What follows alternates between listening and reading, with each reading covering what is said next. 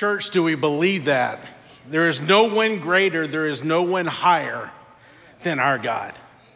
Do you believe it? Do we live it? Do we spend every day knowing that that is our God, that is our King? Well, church, I would tell you today, let me tell you some fun stats to start out with. Do you know in Valentine's there's $25.8 billion that are spent on Valentine's Day? 25.8 billion. On average, it's $175 that each person spends. There's 6.2 billion on jewelry, and there's 2.6 billion spent on these little babies. So let me ask you, ladies, how many of you like to get flowers? Okay, there's nothing wrong with that. You can be honest. Guys, how many of you like to get flowers? Anybody? Okay, yeah, there's nothing wrong with that either. Church, my question is this. How many times do we take this red rose as symbolism of love, right? Because that's what a red rose stands for. And we give it, but we take it off and we start spreading our petals all across our life. And we start dropping them all across the things that we're involved in. And we say, God, we love you, but Father, I want to find something else better. I want to do something else that pleases me. And we get to church and we come up to worship God like this. Over and over and over, we think about this commandment. We talk about the 10 commandments and what they are. The first 5 are there to really get our relationship right with God. The next 5 are there to get our relationships right with each other. But church, it wasn't to make a rule. It wasn't to go and tell people what to do. It was because God wanted to put rules in place and things in place so that we can love him, that we can be with him. Because if you're a father or if you're a mother, what do you want to do to your kids? You want to give them rules to protect them, right? Well, we say over and over, this is the easiest commandment. Have no other gods before me. But church, I would venture to say today, it's one of the hardest. Will you guys do me a favor and will you stand with me as we read the opening scripture, which is Exodus chapter 20, verses 1 through 3. It says, and God spoke all these words, I am the Lord your God who brought you out of Egypt, out of the land of slavery. You shall have no other gods before me. You may be seated. I will tell you, I love one of the things about Tomoka is that we stand in honor of God's word. But church, I want to ask today, how often do we stand in honor of God when we leave this place? It's easy to when we're up in a worship set and we're raising our hands and our hearts are lifted high and we're just saying, praise be to God in all things. You are my Father, you are my Creator, and I stand above everything else to say, God, I want you as my Lord. And then we walk out of these doors and real life hits us. Or we get a text and real life hits us. Or somebody comes up to us and real life hits us. Let me read some scriptures to you that support this. In Psalms 81, verse 9, it says, you shall have no foreign gods among you. You shall not worship any gods other than me. Psalms 97, verse 9 says, for the Lord is almost high over all the earth and exalted far above the gods. Jeremiah 10, verse 5 says, like a scarecrow in a cucumber field, there are idols that could not speak. They must carry because they cannot walk. Do not fear them. They can do no harm, nor can they do good. Church, who's in your ear? Who do you hear as we leave and we face temptations? Today we're going to talk about 3 different things and what the purpose is of not having any other gods before us, not having any other gods before God. And we say, well, of course this is not it. Well, I'll tell you, Pastor Joe was talking about Sunday. If you have to pray to a statue, if you have to pray to something made out of stone, if you have to pray to something of somebody that can't heal you, then that's not a real God. And there's only one God that can heal and one God that can do miracles, and that's my God. That's my God that I follow daily and that I love. Leviticus 19, verses 1 through 2, and then jumping to 4 says, for the Lord says to Moses, speak to an entirety assembly of Israel and say to them, be holy. Why? Because he is holy. Because he is holy. because the Lord your God am holy. Do not turn to the idols, make metal gods of yourselves. I am the Lord your God. Church, why do we have this? Well, if we all sought after the God that we want, the God that we want to experience, the God that we want to change and to follow, guess what? Every single person in this room changes. Every so-called God out there changes. But there's only one God that can do a miracle. And let me tell you about this God that I know. We were blessed a few weeks ago to have a worship night at New Smyrna. And it was kind of just an intimate style worship that we had some people that we were real close to that we invited to, that just people that just wanted to find out more about the church and what it was. Well, I got a call from a friend of mine that his son had stage 4 colon cancer. And it was the day before, and I went to this time, and I just felt it on my heart that we just need to pray for this man. Pray for a miracle to happen. Well, his mother was in the crowd with us. His dad was up in Indiana taking care of him. And I want you to understand something. We prayed on a Saturday night, and I was going into a meeting Monday morning, and I got a call from his mom. And his mom said, he's no longer stage 4 cancer. He's stage 3, and it's treatable. And God did a miracle. That's the God I serve. That's the God that I worship. The God that can do miracles, that changes people's lives and touch people's lives and do things, because he is the ultimate God. Now, when we look at this scripture, does it say, okay, we have the ultimate God, so okay, here's God on the throne, so it's okay to have other gods as long as they're below him? Church, it's not. And the reality of it is these rose petals out show an example of gods that we fall to with not even thinking about it, not even knowing what it is that we're doing, not even know what it is that we've been called to, what it is that God has said, hey, let me set you apart to and let you be this.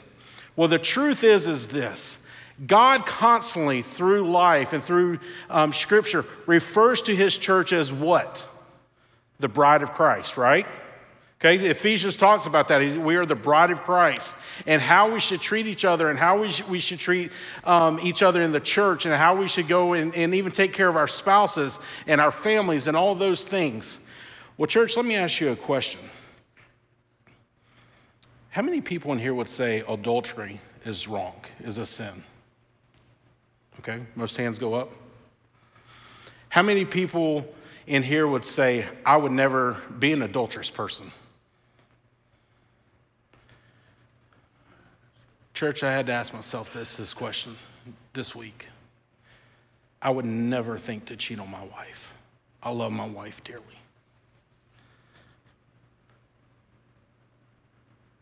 But church, I've cheated on God. The one that's my Savior, the one that's my Lord, the one that I've just said, I want to be you. And I drop him from being God of my life, and I take something else. And then I come running back to him, God, please take me back, please take me back. And through life, we take flowers, we take chocolates, we take jewelries.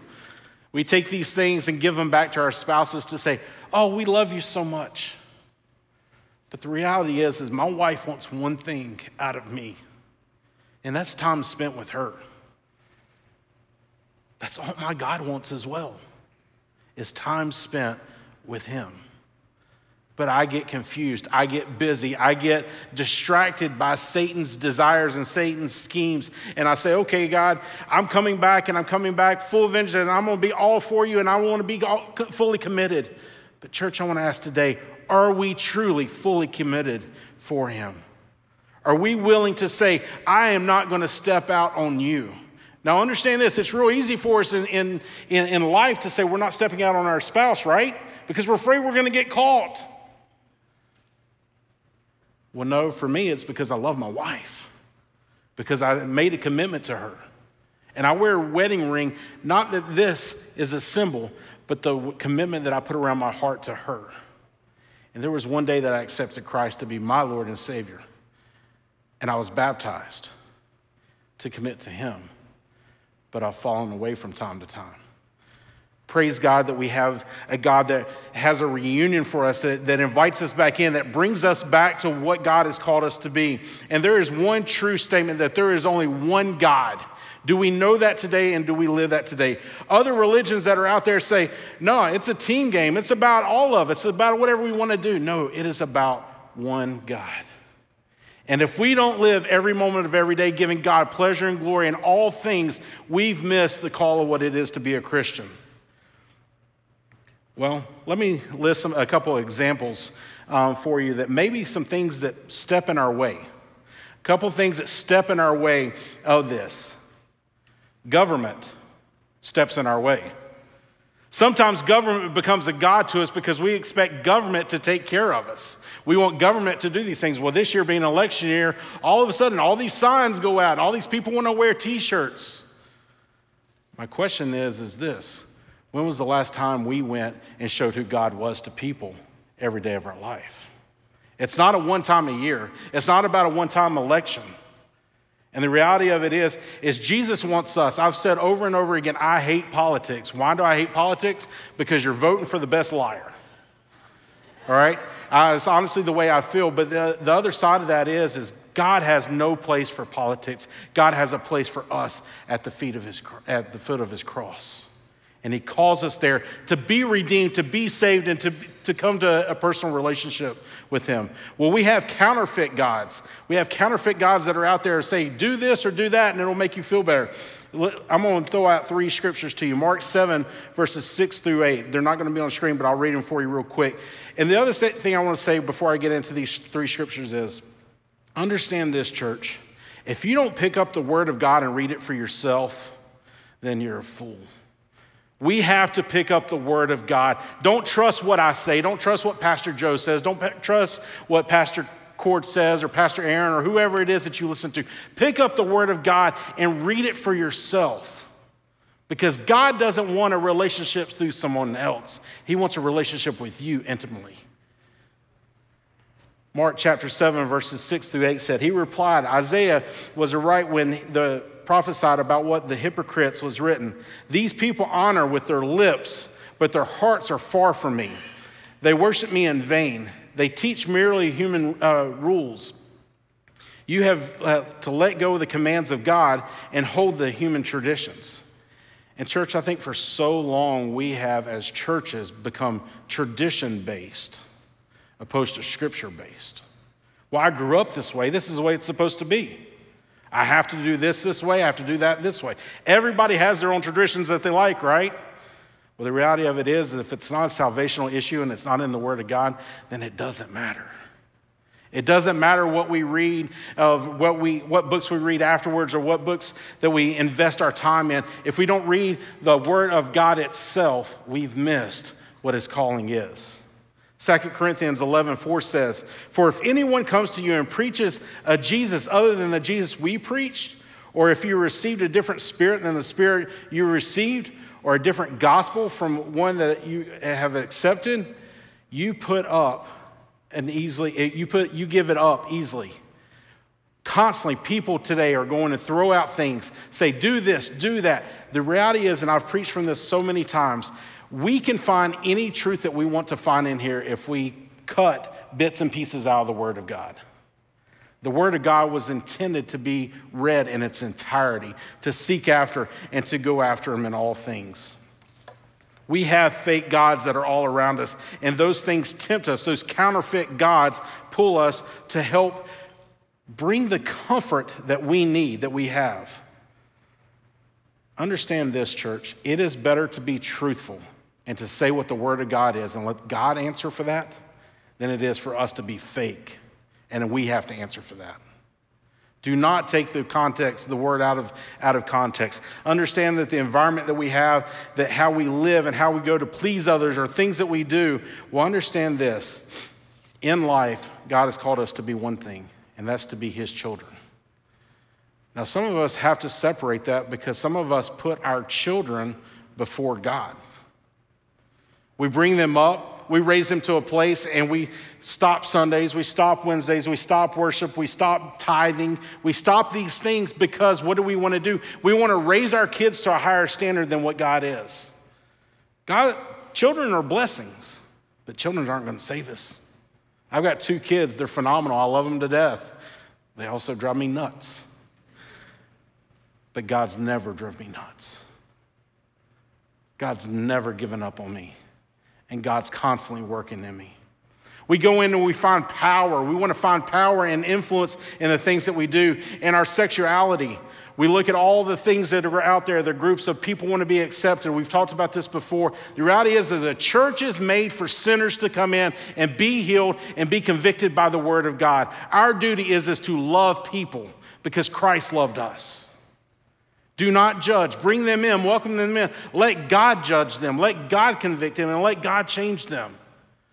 Church, I want to ask this. Where have we been through gangs, through LGBTQ, through people that are going through trans, all these other things people deal with? Because we take these things and we lift them up way up here, and the reality is there's no difference in the liars and the cheaters and the people that sin down here. God wants to save each of us, wherever it is that we're at. Whatever rose petal we've thrown out to say, God, I love you, but I'm struggling in this, he wants to save you today. Well, we always think money can save us. Money is above God. Money can make us happy, and money can make us happier than God makes us. Deion Sanders said that he played multiple sports, had tons of money, did all these things, had the life that everybody wanted, and guess what? The reality is he never found true happiness till he found Christ. Church, we have to find him today. Matthew chapter 6, verse 24 says, no one can serve 2 masters. Either you will hate one and love the other, or you will be devoted to one and despise the other. You cannot serve both God and money. That is what tithing does. Tithing keeps us in check, that we trust God. As soon as our paycheck comes in, as soon as that money comes in, we give 10% over, and we trust God that it's not our money.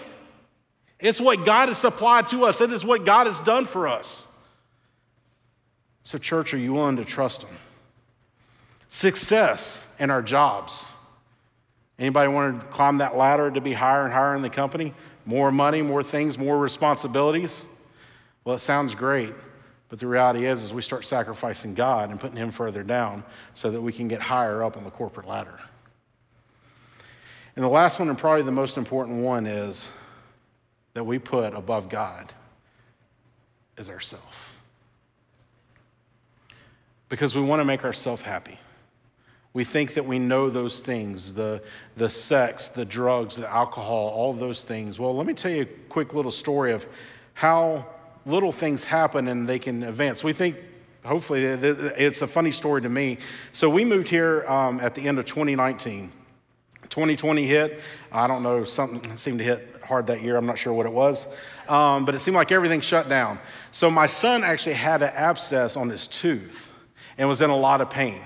So new to town, we didn't know where to go, what to do. Well, you guys know how the procedures were and everything was. You could only have one person in, had a mask, all these things. So my son went into this oral surgeon, and my wife went with him. And I'm sitting out in the car with our daughter, and we're sitting there as we're going through, and I'm just waiting or whatever. So come back out a little bit later.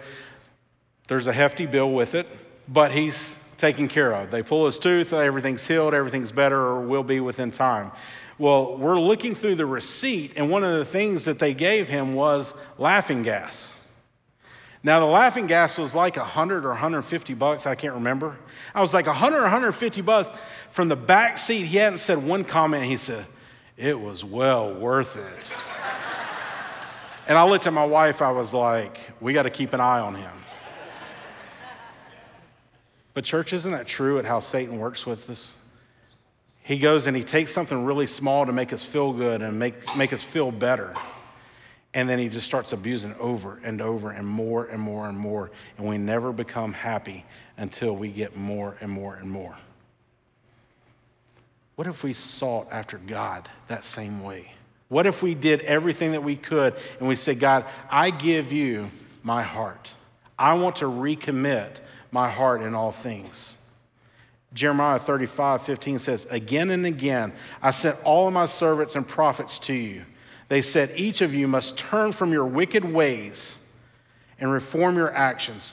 Do not follow any other gods or serve them. Then you will live in the land that I have given you. and your ancestors. But you have not paid attention or listened to me. We have two options in life. We can keep going on and as we are and ignore God's commandments. We can run from him and say, it doesn't matter, I'll make myself happy, it's fine. Well, guess what? You can try that route. But Revelation is very clear, and the scripture is very clear, that it's going to end in people losing their life and going to hell.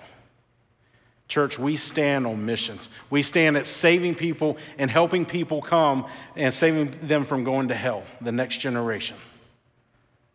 But church, how are we supposed to present that if we're not willing to do it ourselves? If we're not willing to live it ourselves? If we're not willing to do that? You guys remember the movie Beauty and the Beast? You remember the whole concept behind the rose that was there? So the whole concept behind that is it set in the Beast's castle. And it sat there and the rose petals just slowly started falling off. Well, at the end of the movie, the whole goal is before the last rose petal fell off, what did the beast have to do? Find true love. Well, church, the reality is that's us. Before that last petal goes off, we need to find true love. Well, if you're here tonight, I would say a lot of you have found that true love in God. But we don't keep it to ourselves. We don't keep that love that God has given us and that forgiveness that he's given us to ourselves and those things. We have to identify where our sins are. We have to repent and we have to return. We have to understand that in all things, God has called us to be better people, to do these things. The thing that I have a pet peeve for is when churches say, we want to worship God and we want to give God glory and praise in all things. And the reality is they could care less where their brother and sister is going. They could care less in the eternity that their brother and sister or the person sitting right next to them are going. Church, that's why he gave his son. To give us all redemption, to give us all forgiveness, and to give us all the love that we can have in all of the things. It says, James chapter 4, starting in verse 8, it says, come near to God, and he will come near to you.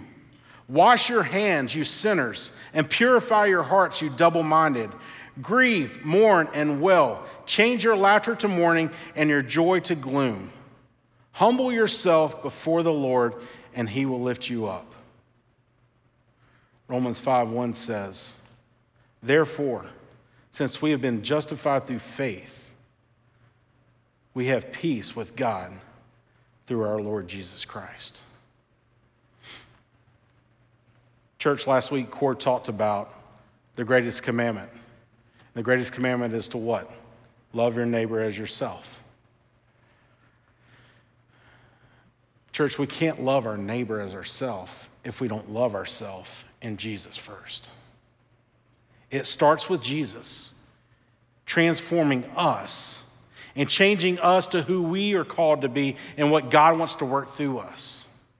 And the reality is tonight is it doesn't matter if you came in like this or if you came in with a rose and looks beautiful. Maybe it is beautiful. Or maybe it's just broken inside. The beast desired to find true love, and he almost waited till time was too late. The calling is now. The time is now to change, to sacrifice ourselves and say, God, I want to make you number one. You will not receive the love of God until you receive the Son of God. Father, we bow our heads tonight. Lord, we lift our arms and we lift our hearts. And Father, we ask that right now that you speak to us intimately. Father, that you open us up. And Father, maybe for the first time in our life, or the first time this week, or the first time in whatever time frame. But Father, that we open our hearts to say, God, transform us to be what you've called us to be.